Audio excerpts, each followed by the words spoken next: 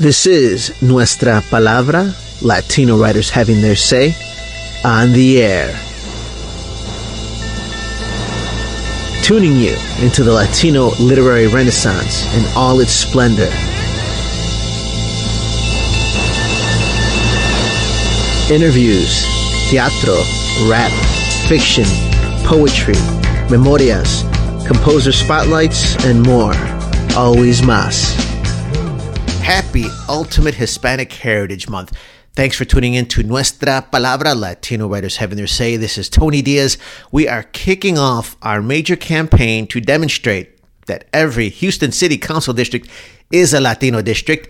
We will have an event in every single district in the city and the at-large positions.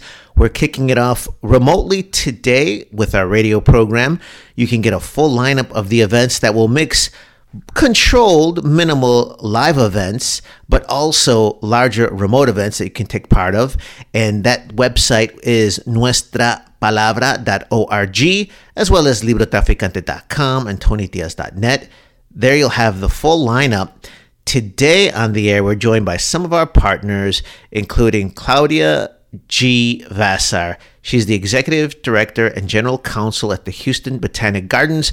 We'll be teaming up with them on Saturday, September 19th at noon to kick off their Latin American garden, which features a lot of amazing horticultural that is really rooted, pun intended, in our communities.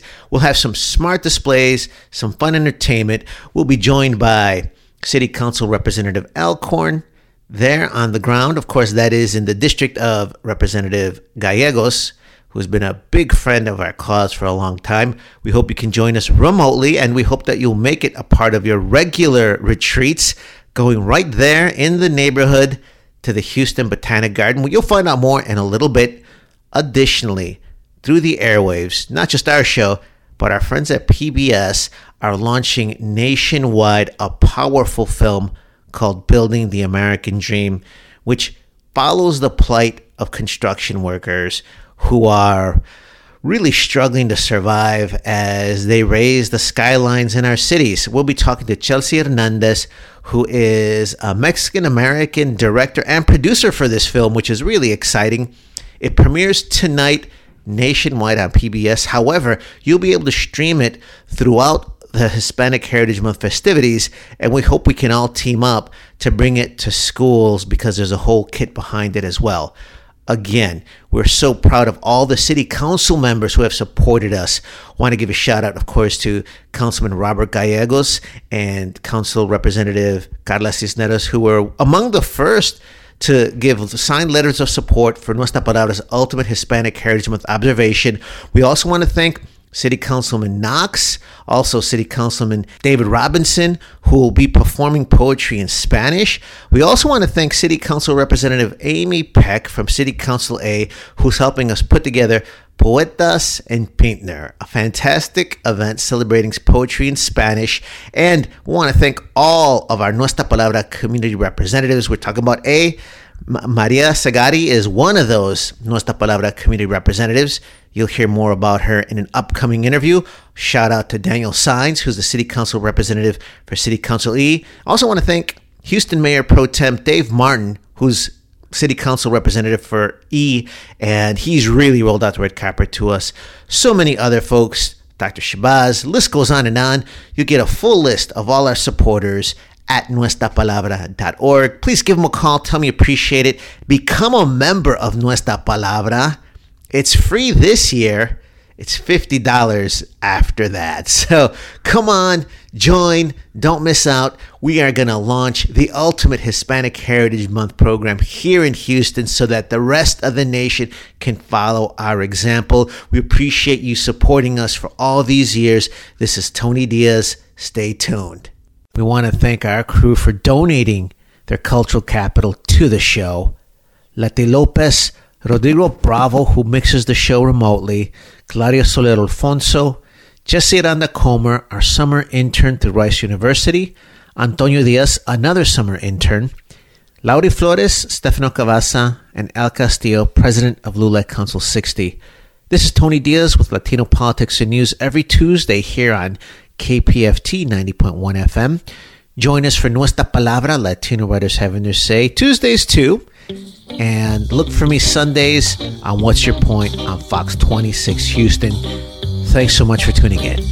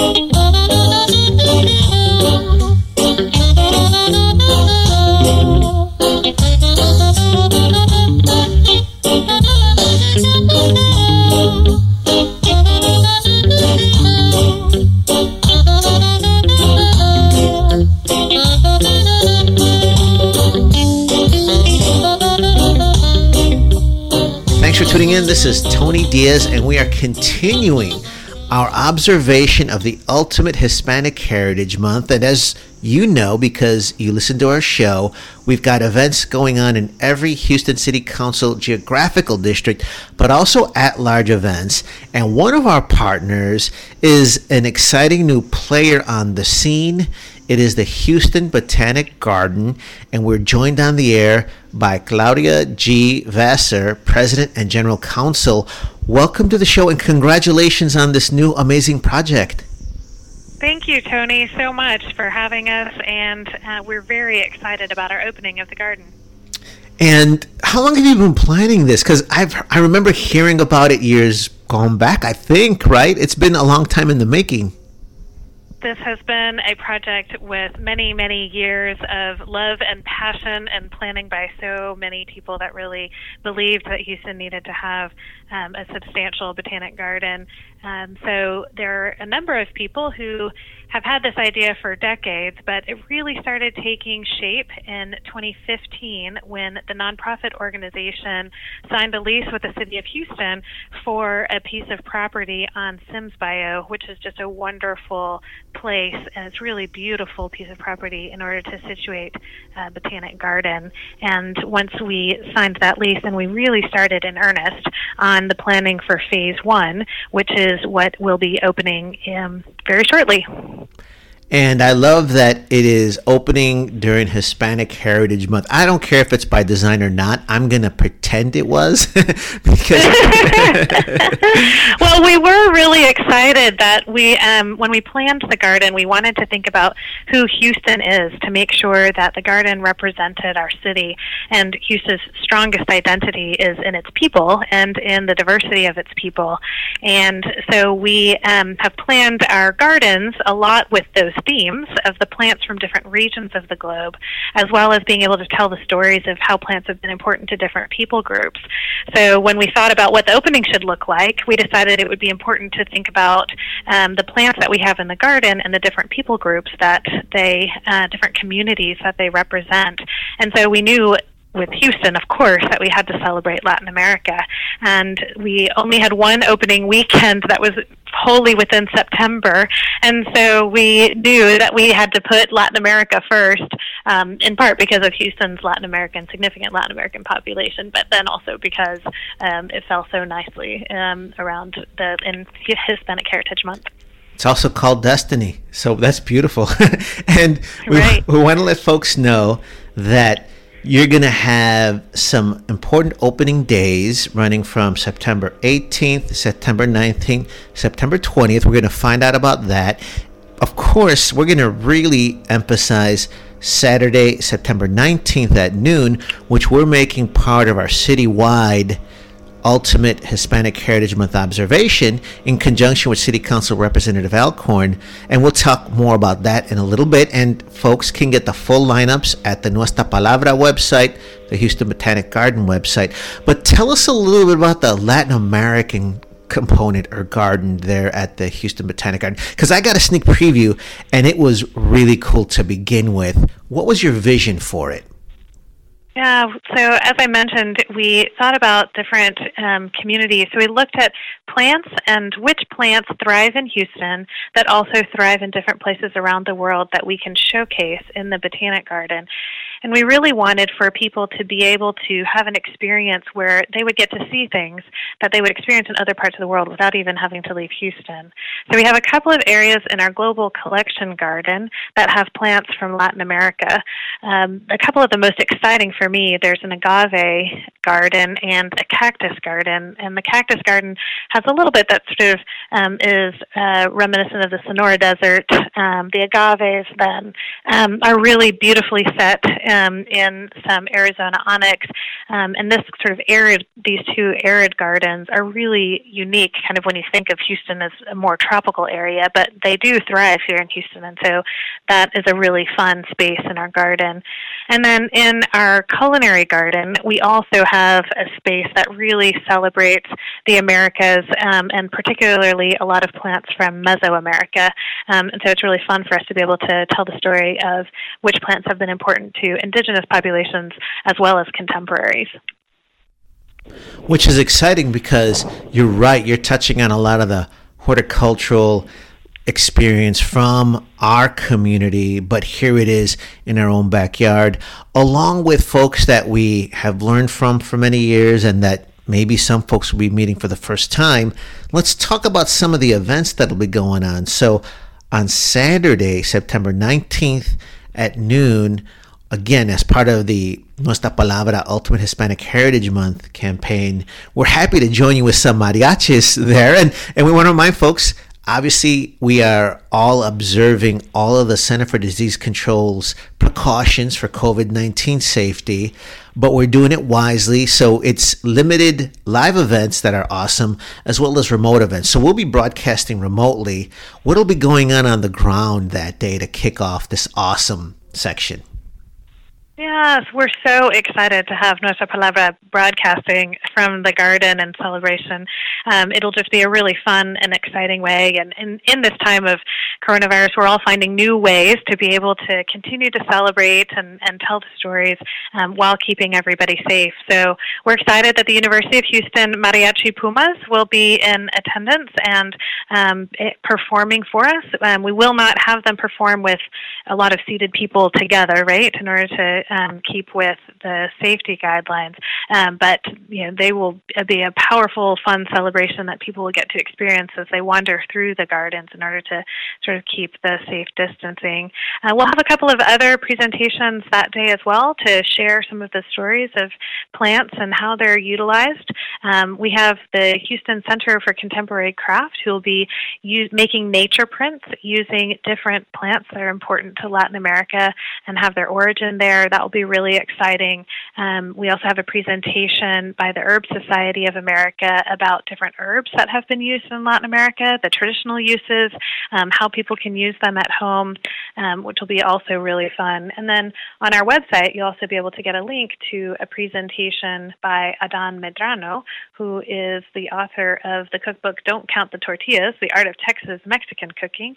And he'll be focusing on the different types of plants and that are used throughout Latin America, and he'll be broadcasting that from his home garden and kitchen, and then we'll be able to connect that to different plants at the garden that people will be able to see.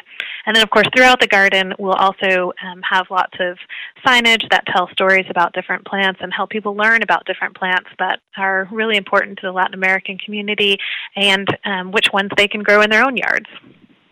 That's so cool, especially, of course, Adan Medrano is a dear friend of the show. We had him on the air. We love that book. But what a great tie-in in that it's great Texas Mexican food, but the ingredients are profoundly cultural. You also alluded to the agave, which, of course, people associate with tequila. But cacti has a huge tradition in the Southwest, Mexico, Mexican Americans. But then also you mentioned some of the plants, of course, before cocoa. Casa Ramirez was making Day of the Dead an institutional component of Houston. You've got some of those plants as well. You've got so many other possible connections. The cocoa leaves has a huge tradition in the Mexica culture as well. It's fantastic that it's all under our noses, but you get to put it in a setting where people can keep going back and forth and kind of inviting different people to give different aspects, because then you also mentioned the medicinal side. I mean, a lot of our gente know about curandismo. That's all the way from the book Bless Me Ultima by Rodolfo Anaya. This is fun. Did you know it would be this fun to create this something so intellectual? I love this kind of a project because I get to learn something new every day. And I think now, particularly in the time of coronavirus and, I'm starting to realize even more how important nature is. And that has really helped to not just stimulate the brain on all of the science and the history and the cultural aspects of it, but then also understanding how important it is to health and well-being to have these deeper connections with plants and our environment. And so it's been such a joy for me, and I certainly hope that we'll have the same experience with others. And I do hope that there's a lot that my team knows and can share about what they know about plants, but we really do hope that everyone will bring their knowledge and share that as well, and we can gather all the stories and information that so many people in Houston have and bring it all together as this can be a place where we all learn and grow together. And I'm glad you say that too, because let's be honest, I think when some of our community members hear Houston Botanic Garden, it sounds very formal, perhaps intimidating. I'm proud to be on your Latino Advisory Committee. I can vouch that you are rolling out the red carpet, open to so many ideas. I want to emphasize that this is an introduction, and exactly like you said, I felt like every idea we've presented, that you guys have treated it respectfully, have dug into it profoundly. I want to let folks know too that we're trying to get other programming down too. Of course, because of COVID-19, everything's complicated, but in the works, if not for this, so we want people to check the online updates. But maybe down the line, we've invited some Aztec danzantes to bring out some more of the Mexica culture, because there's so many ways that intersects with the horticulture, medicinal, and sacred plants, but then also other fun possible things down the line. I really respect that, and I think that's really indicative of the DNA you've planted. You wanted it to be what is considered multicultural and diverse, right? Oh, absolutely. That was such a driving idea with our board and our design team and everybody who is involved. It's just, it's really important to us that this is something that reflects who Houston is, and all Houstonians feel like this is a wonderful place for them to come visit as well. So you sort of mentioned that it sort of Botanic Garden, when people don't know what that is, or it just sounds like it might be something that isn't something that they're familiar with, mostly because, Houston doesn't have a major botanic garden. But so we like to say sometimes that it's really a zoo for plants. So that helps people kind of get an understanding of what we're trying to do.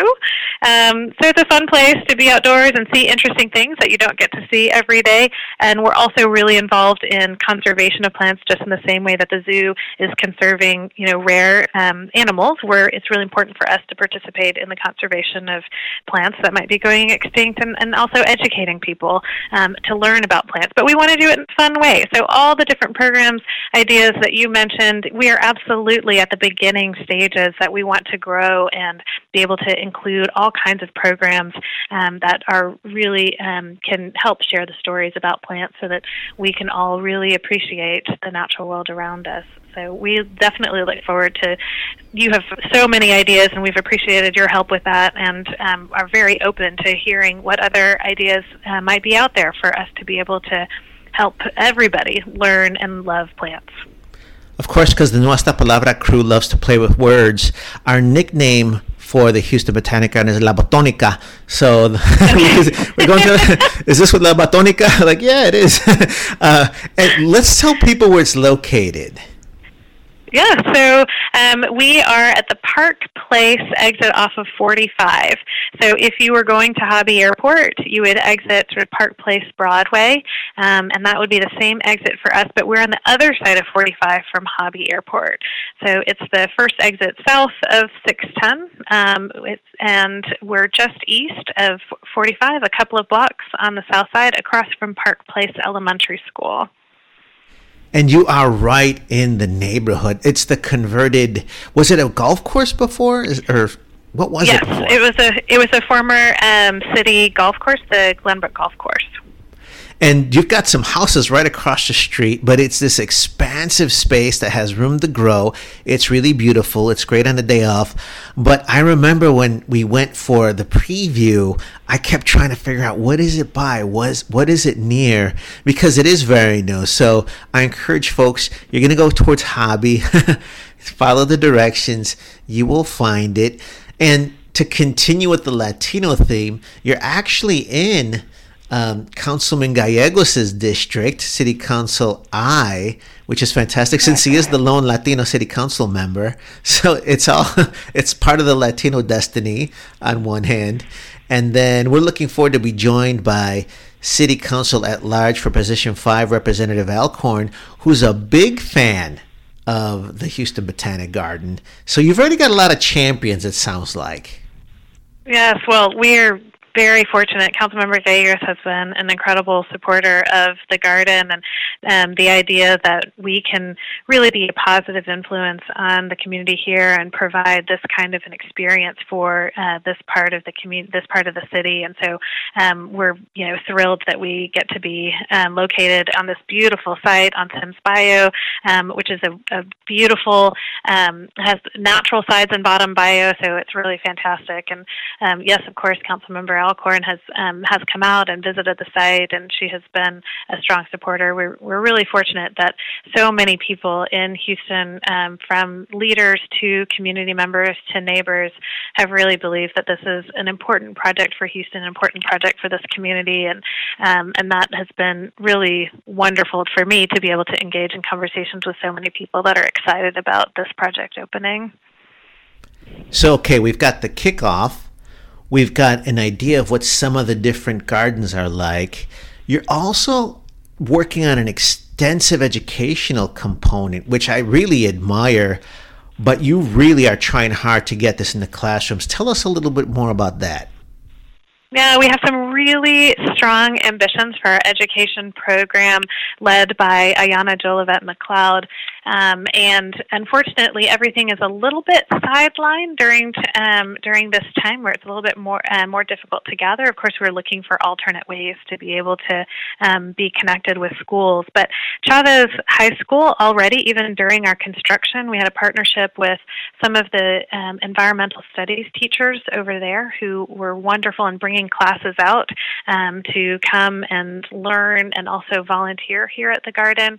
We've been in great conversations with Park Place Elementary across the street about how we can involve the students there, as well as a number of schools. So we're hoping both to have components for public schools, private schools, and home schools to come and have tours and educational programs here in the garden, as well as ways for us to be able to be a resource for schools and what they're doing in their classrooms. So Ayanna has been really driving a lot of that programming, which we're really excited about developing for the future. So we're in conversation with Botanic Gardens across the country who really see a huge part of their mission, and it's a large part of why this Botanic Garden was formed, was the education piece.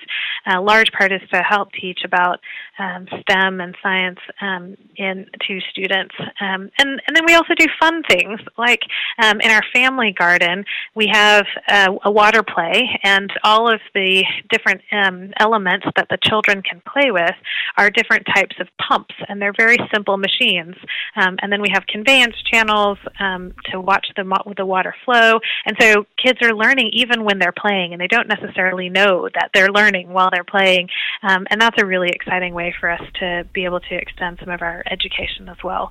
So there'll be programs in the garden, both organized through classrooms as well as for families to come on the weekends, and then some of our outreach programs as well. So more on that to come for sure as our world changes and as things start to open up a little bit more.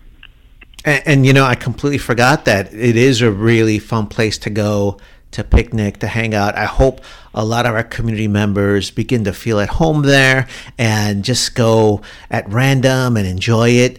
It is very hard to navigate a whole new school, well, not just school year, not just curriculum, we have approaching schools, but I will add that you've got so many wonderful components that would fit in really nicely into the Mexican history course that was approved by the Texas Board of Education and is now being implemented in different schools, especially, like we said, with some of the medicinal components. There's a great history of some of the horticulture that ties into Mexico, a lot of the Latino culture. So there's a lot of really nice threads there that we can keep building on. And like you said, we're open to all kinds of new ideas.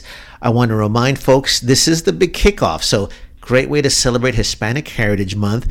You've got events going on from Friday, Saturday, and Sunday. And of course, that'll be September 18th, September 19th, September 20th. Nuestra Palabra will be out there broadcasting on that Saturday, September 19th at noon. Give out the websites and other ways to keep on the pulse of what's going on at the Houston Botanic Garden. Yeah, absolutely. Our website is www.hbg.org. So it's HBG for Houston Botanic Garden.org. And it's really important to go there, buy your tickets in advance. We're trying to have our experience be as touch-free as possible.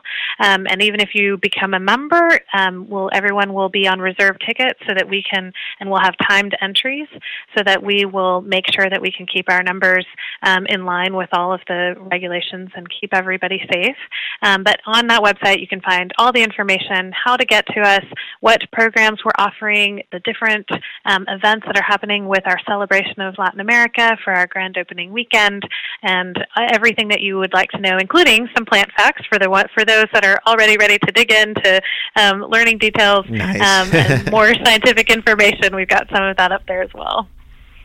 Well, you began your career as a lawyer on the commercial side. I am so glad that the nonprofit world lured you in, and that now you're in charge of the Houston Botanic Garden as you begin this new era for us. And we're so proud you became the lawyer for the plants, la abogada de las matas. Really great talking to you, Claudia, and we really look forward to all the work that you're engendering. Muchas gracias, Tony. It has been a pleasure. Thank you so much. This is the remix. ¿El remix de qué? Vamos a ver. Esto es el Fluceta con el Kiko Rivera, con el Moncho Chanel, con el original Elías, ¿eh? En Santa mi estudio, ¿qué te pasa la cara? ¡Dámelo! Vente conmigo. Me tienes embobado, por las redes te sigo. Vente conmigo. Me tienes hipnotizado, eres mi fruto prohibido. Hoy he venido a enamorarte. Si mi plan fracasa, yo me voy pa' casa. Recuerdo cuando lo hicimos, tú y yo desaparecimos. Y así lo hicimos. Oh, oh, oh, oh. Lo hicimos como si no hubiera mañana. Desperté y tú no estabas en mi cama. Un error cometiste, conmigo lo hiciste. Yo quería enamorarte, tu sexo me diste. Ya, vivo cantando con métricas, no criticando y montando polémicas. Métricas, tétricas, letras geométricas, rimas sintéticas, rompiendo estéticas. Flow como piedras magnéticas, cuando flow canta se vuelven histéricas. Ven y cambia de mis horas sin réplicas. Somos españoles que nos oyen por América. Cuando empecé con la rima, la profe de lengua llevó mi contraria. Ahora me ve porque todos sus alumnos me tienen de fondo pantalla. Me gustaría ver al profe de música que me suspendió en primaria, para mostrarle que todos sus ceros están en mi cuenta bancaria. De Orcasitas hasta Puerto Rico, de Sevilla primo hasta Pamelito. Pa' los que ya están cuando les necesito. Pa' las niñas primo que me tienen frito. Pa' los que nos ponen sonando en garito. Pa' tus villas verdes y pa' todos mis negritos. Pa' todos mis gitanos que tienen delito. Pa' todas las gitanas que ponen morritos, Oye, ojalá viera el tutor que me obligaba al estudio, porque yo creo que esa fue la indirecta pa' que me grabaran estudio. Vente conmigo. Me tienes embobado, por las redes te sigo. Vente conmigo. Me tienes hipnotizado, eres mi fruto prohibido. Mucho chavea, tiritando. Pasamos fatiga, la estamos pegando. Ahora tengo un Panamera y 250.000 euros en el banco. Si fuera conguero sería Giovanni. Remato la pista como Cavani. Capo como Tony, vestido de Armani. Gritando mi nombre tengo a tu mami. Si quieres que le meta rapidito, solo dime, yo lo mato facilito. Como quiera, suavecito lo quito. No te me pongas chulito, primito, que esto es pa' bendito. Y aquí le metemos el que bate bonito. Por algo me llaman el rey del trap. La pongo a sequear al ritmo del trap. La música que vende más que el crack. Y tú no me ganas ni el Minecraft. Tumba la casa. Llegaron los papios, todos los guasa. Esto pa' los racistas, que viva los gitanos, que viva mi raza. Y que me pare los jambos, que me pare los jambos. Que no voy a parar, primito, hasta que yo me compre un Lambo. Que sigan tirando si quieren, saben que conmigo no pueden. Muchos me tiran por la espalda y luego de frente se mueren, se primo. Vente conmigo, me tienes embobado, por las redes te sigo. Vente conmigo, me tienes hipnotizado, eres mi fruto prohibido. Original Elías. Primeramente vengo a enseñar con la astucia de Pablo Escobar. Con talento vengo a traficar con la rima de original Rastaman. Tú dices que vale, estás de sonar, pero mi friend tú no me demuestras nada. Con tu flow baratero, tu style está muerto. Tú siempre dormido, yo siempre despierto. Si en esto sigo serio, con argumento bello. Tú eres el mito, yo soy la historia al dobledo. Si esto depende de Abeta, yo seré de bueno. Mira que te siento bajo la actitud de matón por sueldo. Ya hablamos de lo que te has muerto y te digo lo que yo sigo siendo. Vente conmigo, me tienes embobado, por las redes te sigo. Vente conmigo, me tienes hipnotizado, eres mi fruto prohibido. Vente conmigo, me tienes embobado, por las redes te sigo. Vente conmigo, Thanks for tuning in to Nuestra Palabra, Latino writers having their say as we kick off our Ultimate Hispanic Heritage Month experience. To do that, we wanted to bring you a Chicana who is keeping the community in the national eye, con puro corazón, with a lot of talent, a story from our own backyards and families, which is broadcasting across the country through PBS. We have to give her a lot of support. Please welcome to Nuestra Palabra, Chelsea Hernandez. Un gusto. It's good to be here. Thanks for having me. No, by all means. And we're excited because your film is so potent, and it's not just telling the story of some of our families, the fabric of the American dream. On top of it, folks across the country will watch it, and we want to encourage folks to see it on PBS as it airs to kick off Hispanic Heritage Month, but it will also stream. So we want to make sure people take a look at both of those aspects. We want to find out more about you. We want to find out more about the film. But first of all, this is such a big deal. How does it feel to be making an impact, but still telling our stories our way? It feels wonderful. I'm tremendously grateful for all the support that we've received from, when we were first writing out the story on paper and doing research to the very end with the support from Latino Public Broadcasting and PBS. But I'm just so ecstatic to be able to share this story from, right here in the Lone Star State and share it with a wider community across the country, because workers are, having to deal with these situations in other states as well. And so I know this will resonate with other families in other states across the country. And the name of the film is Building the American Dream. Folks can watch it as it launches nationally to kick off Hispanic Heritage Month on PBS. Additionally, they can go to pbs.org/Voces, and Voces has this long tradition of supporting our community, our stories. I want to get there to talk about the film, but first tell us how you got there, because you're a Tejana, right? I want to remind folks that you are a Mexican-American filmmaker based in Austin, Texas, named one of Texas Monthly Magazine's 10 filmmakers on the rise. You're an 8-time Emmy-winning director, producer, and editor in the Texas region, but you're one of us. Tell us more about growing up here in Tejas and how you got into film. Yeah, I love Texas. It really is me, as part of my growing up, my childhood. And there's a lot of stories to be told here. And that's kind of why I've stuck around instead of, heading out to the West or East Coast. But I grew up here in Austin, born in San Antonio, and had a kids show on the local WB and NBC affiliates when I was growing up. So, that's cool. My mom was a Access station producer and just got me into media at the ripe age of 9 years old. So I've always been involved in some sort of media, and just, really enjoyed learning about people, telling stories from our community, uplifting our voices, and found a career in documentary filmmaking. I guess people say it's the golden age of documentaries right now, and I think there's still a lot of work to be done and a lot of stories to be told, especially here in Texas, and I'm just so thrilled to be able to live and work here. One thing we always want to emphasize is that our community members are definitely intellectuals. So when folks see the film, it's at the highest level of aesthetics. Because it's us, we're going to feel a connection. I don't want them to neglect your training, your studying. Tell folks a little about your academic background and just some of your early work experiences too. Yeah, definitely.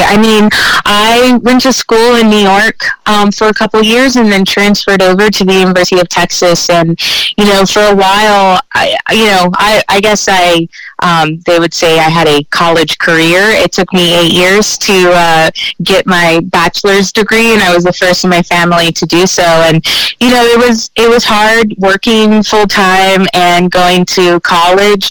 And there were times that I thought, well, maybe I don't need to go to school. I have connections in media. I'll be okay. But in the end, I really wanted to, do what was right, contribute to our own community and to my Latino family. And getting a college education was one of those achievements that I really wanted to accomplish. And so I did, and I graduated from the University of Texas.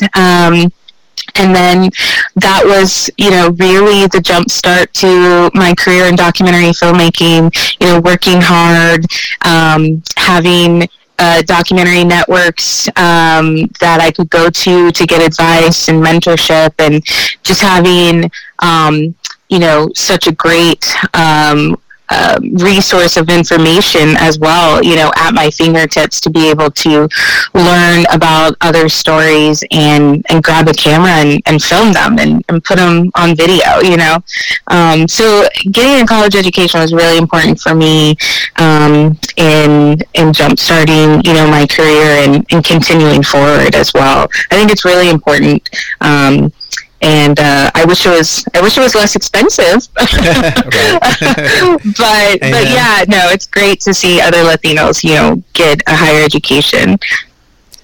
That's beautiful to hear, and I think it's important for our community to know that the struggle is real, but you got to stay persistent. You got to keep pushing. What was the first time you got to direct? Because on this film, you direct and produce. Yes. Yeah. So I did a short documentary back in 2014, and it was about a boy who collects vacuum cleaners. So a little bit more uplifting and fun, but it traveled the country, went to the oldest documentary film festival in the world, the Edinburgh Film Festival in Scotland, and also won the Austin Film Festival Best Documentary Short. And so I actually co-directed that short documentary, and then from there worked in television on Arts in Context, which is an arts documentary series produced out of KLRU Austin PBS. And so was doing editing and co-producing, and then directed a few episodes on that series.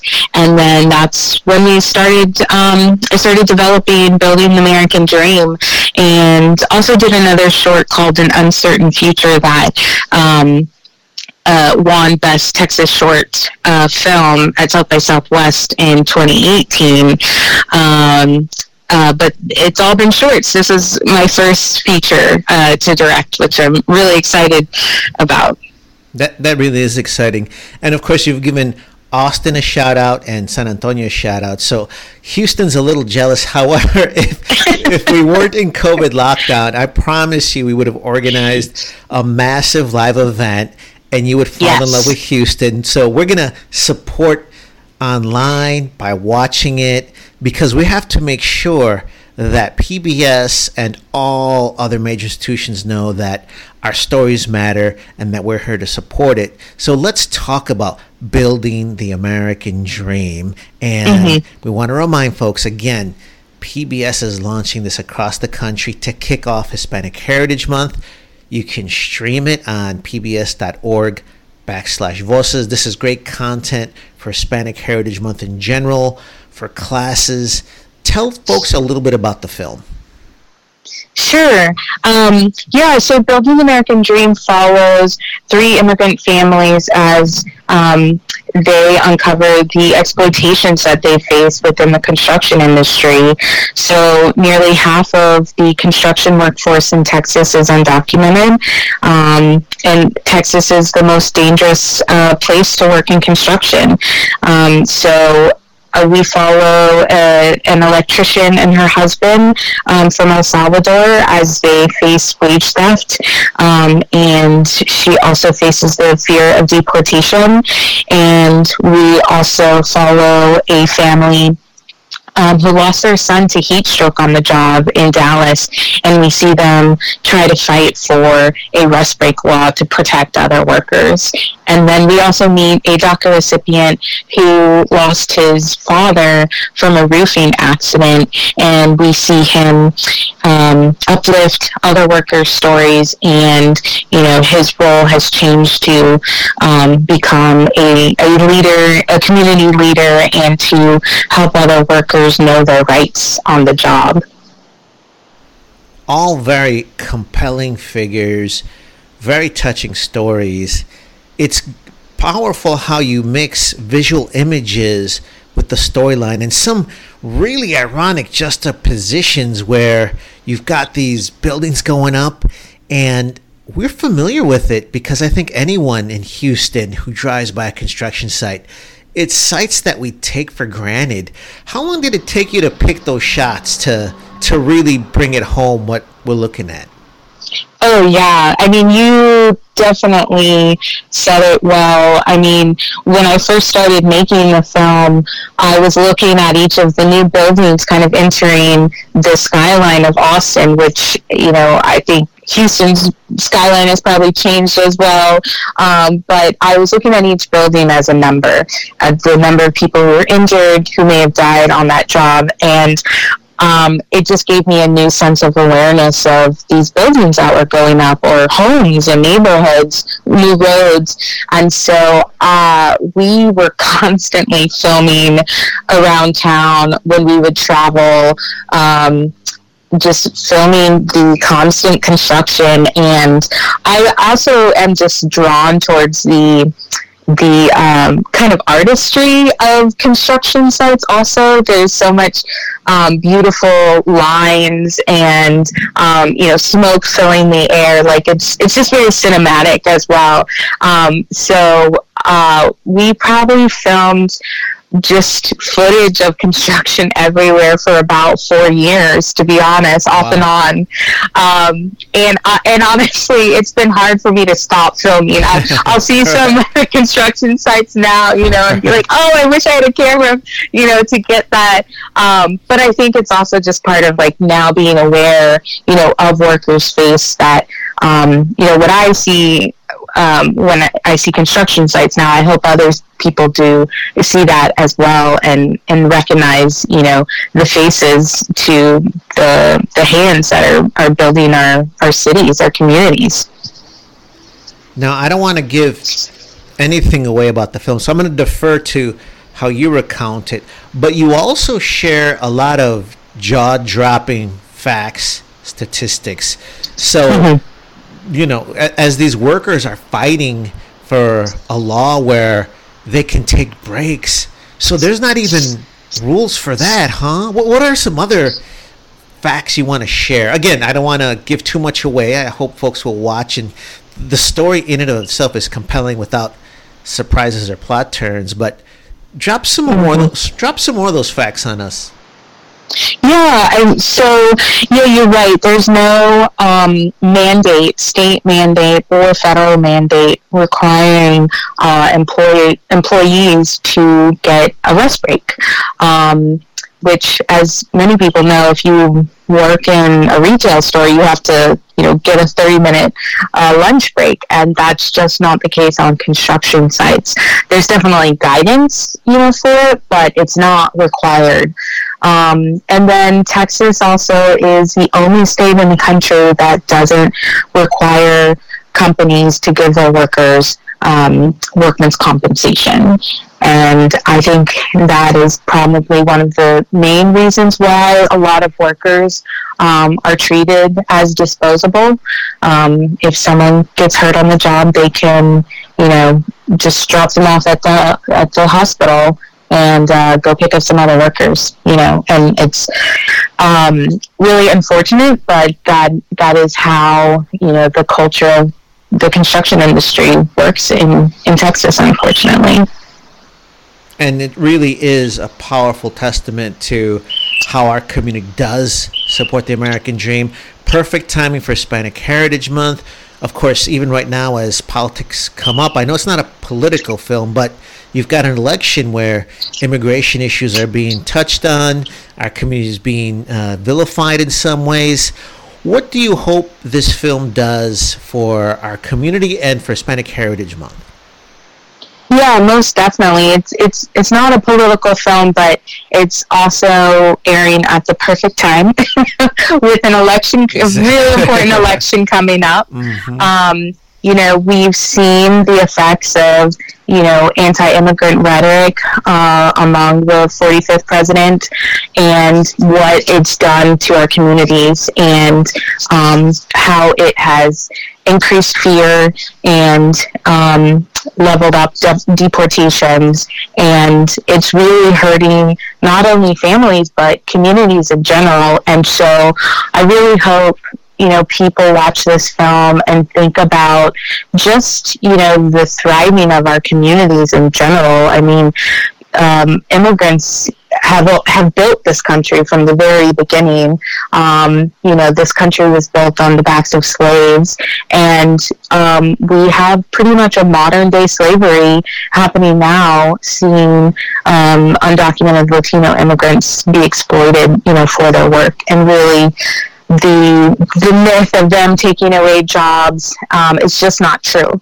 And we've seen, especially here in Texas, that there's actually a shortage of workers, and we need hard-working immigrants in this industry, not only for the hard work that they give, but just the talent and skills that they bring to the table. So I really hope that people think of their town in a different way, think of construction in a different way, and hopefully that will sway some votes to the other side, because labor and immigration really go hand in hand, and we have to protect also our community. Immigrants deserve equal protection as well, and if there's one worker who isn't given the correct safety precautions needed, it puts all the workers on site in danger. So we need to be looking out for all our workers, all our immigrant workers, in order to move forward. And it is perfect timing, but you also mentioned it took you at least 4 years to shoot some of this stuff. So it's perfect timing, but it doesn't sound like you were waiting for this precise moment. You were working really hard. Right. What are you working on next? Stories of student debt. Some are sad, but some are uplifting. And it's just kind of trying to break the stigma of debt, that people have. I think we tend to feel embarrassed that we have debt, but 1 in 4 Americans have student loan debt. So we should be speaking out about our own stories. Definitely, and I think that especially encroaches on our community as well, and talks some of our gente not to go to college because they don't want that debt. So that's a powerful topic coming up next. Do you any idea when that might come out? Well, we have our first episode online now, so you can just search for Deferred Dreams wherever you listen to podcasts, and then we'll be releasing an episode every month, and looking for new stories too, so they can be big or small.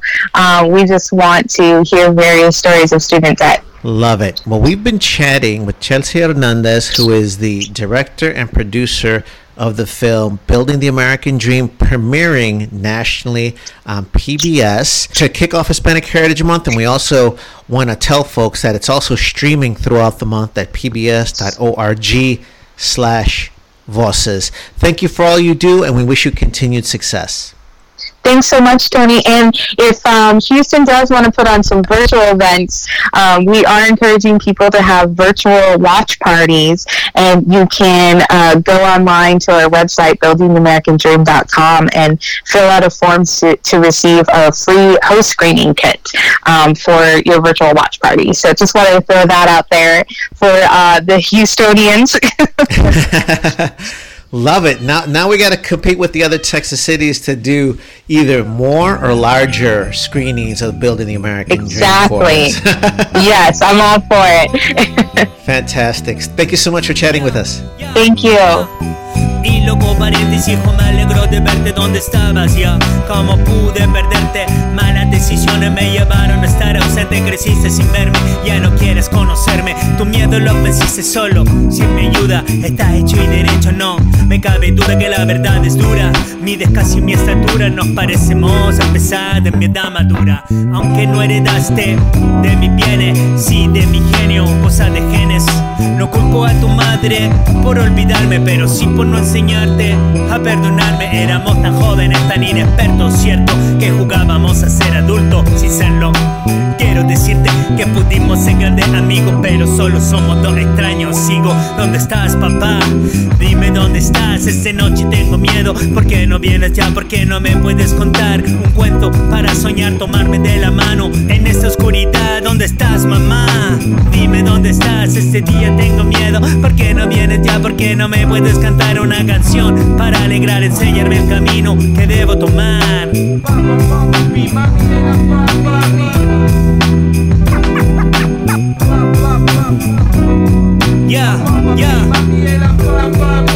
Y loco paréntesis, la calle y sus variantes. ¿Por qué no viniste antes? Yo no pude esperarte. Tiempo pasó y el guacho creció. Mi madre me enseñó, sola se las arregló. Conmigo y mis hermanos tomados de la mano, abrazados por la noche para abrigarnos. La pubertad me trajo el relajo de la libertad. El carajo, tu paternidad hasta abajo lo hizo mamá. No puedo ni podré nunca llamarte padre.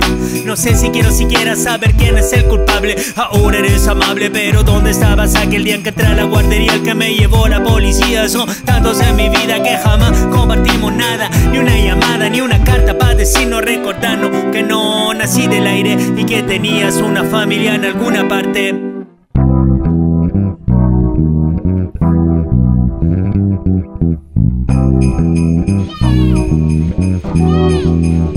Dale, Sensi.